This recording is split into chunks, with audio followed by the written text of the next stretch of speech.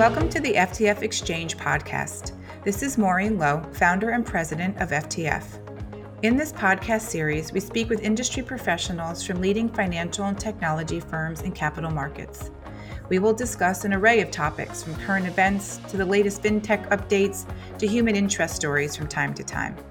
Through these discussions, we strive to foster thought leadership and information sharing, and we certainly welcome comments and feedback for future episodes. If you are interested in participating in one of our podcasts, please reach out to us. Contact info can be found in the notes of this podcast posting. Thanks again for joining us. Thank you for tuning in to another FTF Exchange podcast. For this podcast, I'm speaking with Olivier Verburg, who is a vice president overseeing analytics at FactSet. FactSet is a financial data and analytics provider that offers financial services firms industry intelligence, ways to monitor portfolio risk and performance, and ways to facilitate trade execution. The company's offerings include data feeds, desktop analytics, web and mobile applications, sell and buy-side research tools, and client service solutions. For our discussion, Olivier will focus on the marketing rule of the Securities and Exchange Commission, also known as the SEC. A key requirement of the marketing rule is the presentation of net performance data along with gross performance data. The regulator says that the rule is intended to provide more transparency for investors. We will focus on key aspects of the SEC marketing rule and how firms can be compliant with the new rule and yet leverage the rule to their benefit.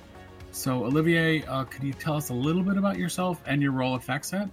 Hey, yeah, sure. Eugene, thanks for having me here. So my name is Olivier. I've worked for FactSet for about 14 years, starting in the Netherlands and right now working for them in the US. My role is really focused on all of our entire performance offering, I would say, and then focusing on our US client base. So the SEC marketing rule very much comes to the forefront there, of course. Can you provide some clarity on why the SEC insists that firms present gross performance data in an advertisement along with net performance information? Yeah, I believe that the intention of the SEC with the marketing rule is, ultimately to protect potential investors that are looking to invest in funds and are, basically comparing marketing materials with each other to make that decision, right? And the way I'm used to it, in finance, we usually use gross returns when evaluating investment decisions, right? But in the end, if I'm an investor, what I'm receiving is the net return. So after the fees are accounted for and everything. So I think that's something the SEC wants to highlight here, right? So them requiring net performance to be disclosed and more closely defining how it needs to be presented, I think they're trying to make sure consumers are comparing apples to apples when they're comparing one fund advertisement with another fund advertisement. What are the challenges for securities firms as they adjust to the gross net performance aspect of the new rule? Yeah, so there are many challenges with the rule. For some of the challenges are more related to the rules around basically cherry picking rep accounts or things like comps and maintenance and such. But if we're specifically relating to the gross and net aspect of the rule, I think one of the main challenges is that firms don't always have the processes in place to calculate net performance every level that the SEC requires, right? So let me give a little bit more detail here. Calculating net performance on the total fund level usually is nothing new, right? Especially when firms are already GIPS compliant, which many are. But firms also need to make sure that so-called extracted performance in their advertisement is reported net of fees as well. So an example of extracted performance in advertisements, it could be like a little table, right, showing the sector or country returns of the fund, or like a table with like returns and contribution of their top 5 or 10 securities, things like that. So the current, I would say, prevalent interpretation of the rule is that values in a table like this need to be net of fee as well, and that is something I believe pretty much no one has bothered to calculate before, therefore making it one of the main challenges. And why is that a challenge? Quickly.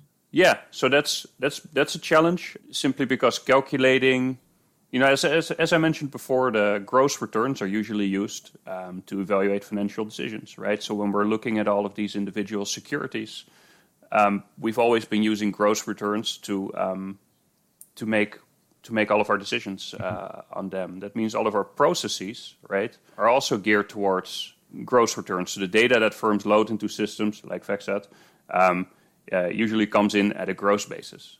Now suddenly switching that to net will present some challenges on the operational side of things. Mm-hmm.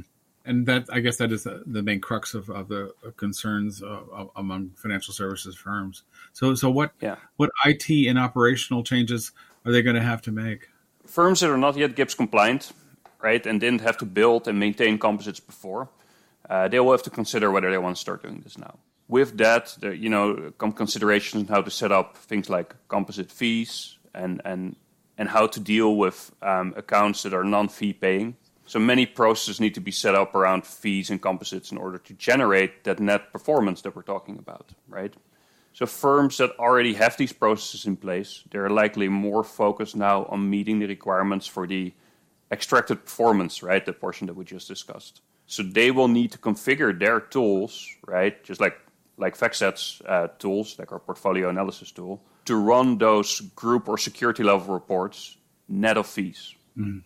Many firms will also choose to continue running their reports gross of fees, right, because that has the least operational impact, but then somehow manually make adjustments to those reports after the fact. So they're adjusted for the fees.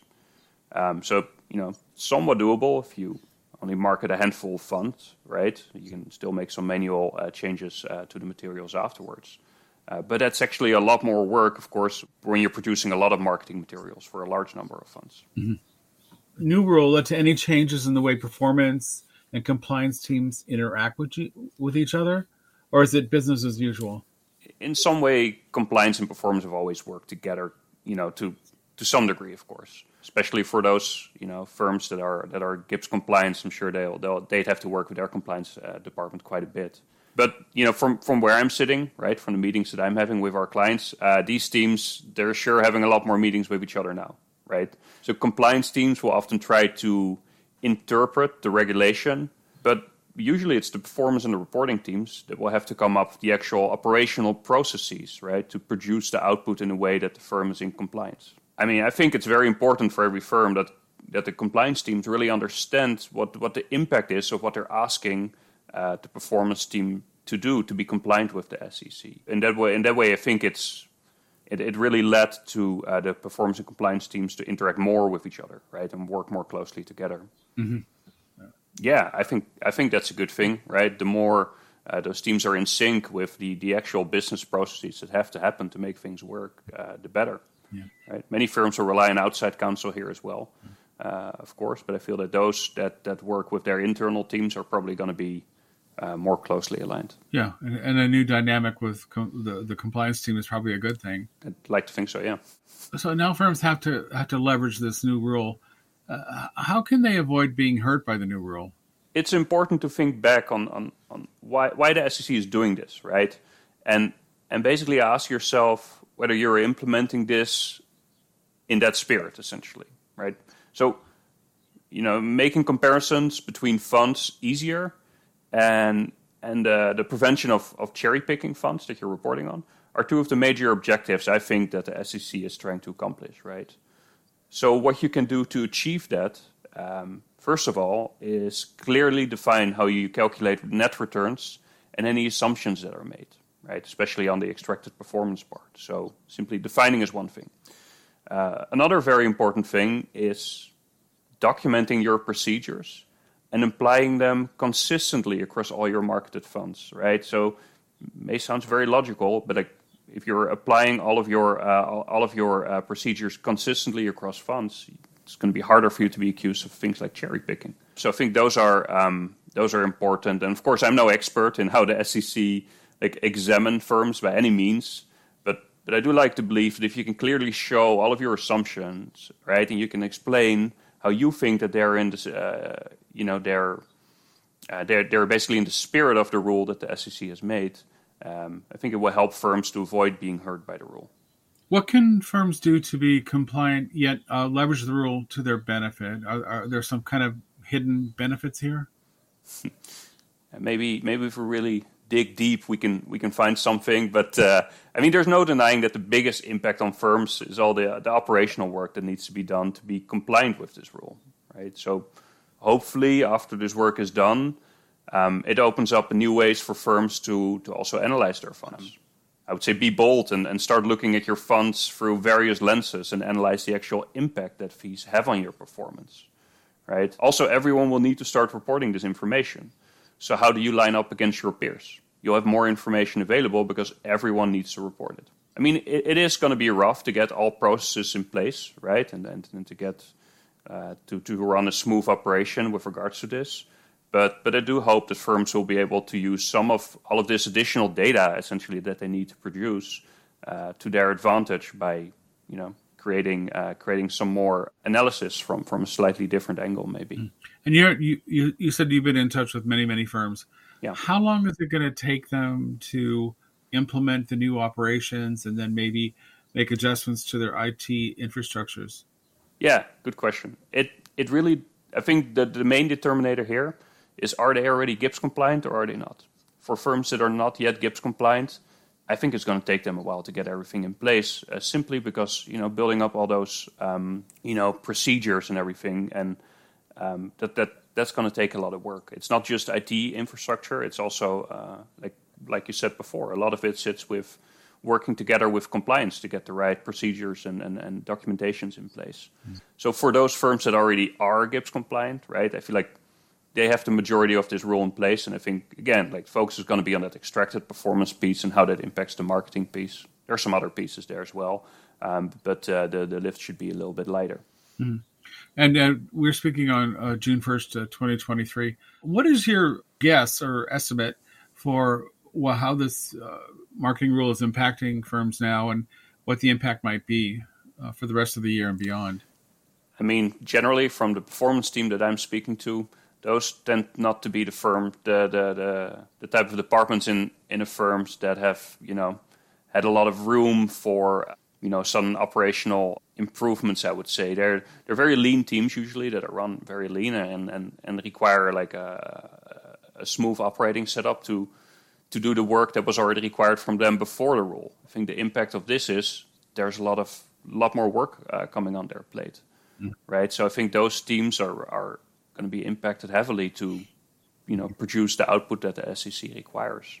So the impact on those teams is going to be, there's going to be more, significantly more work for them to do this. Okay, great. Thank you so much for speaking with us this morning. Yeah, well, lovely. Thank you. Well, we hope you enjoyed this episode of the FTF Exchange podcast. If you would like a turn in the hot seat, reach out to us at info@ftfnews.com and let us know what capital markets topics you'd like to discuss. Also, be sure to sign up to receive our email alerts so you don't miss out on listening to future episodes. Just visit ftfnews.com and click the sign up link at the top of the page. Thanks again for listening to the FTF Exchange podcast.